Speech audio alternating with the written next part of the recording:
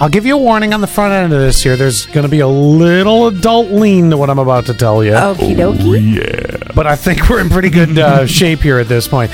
Netflix is, they've set their debut date for their Pornhub documentary. I've been waiting. Called Money Shot, yes. I actually thought it would be a better title, In and Out and In Again, but that's here nor there.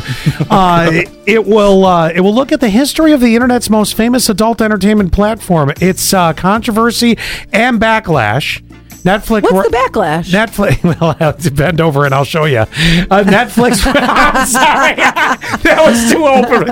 All right, 1001 HR call. Sorry. Netflix writes, as anti-trafficking organizations seek justice for victims, can the online giant protect those from who they profit, or is this a new wave of censorship for adult platforms making consensual adult films? So you're saying there has been sex trafficking through this site?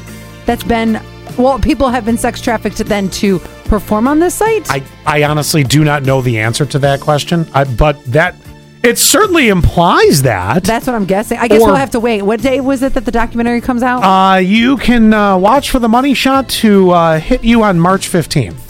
Oh, a month away. Yes. I'm very curious on this. Yep, that's why we all end up at Pornhub too, but that's here nor there. What's your search?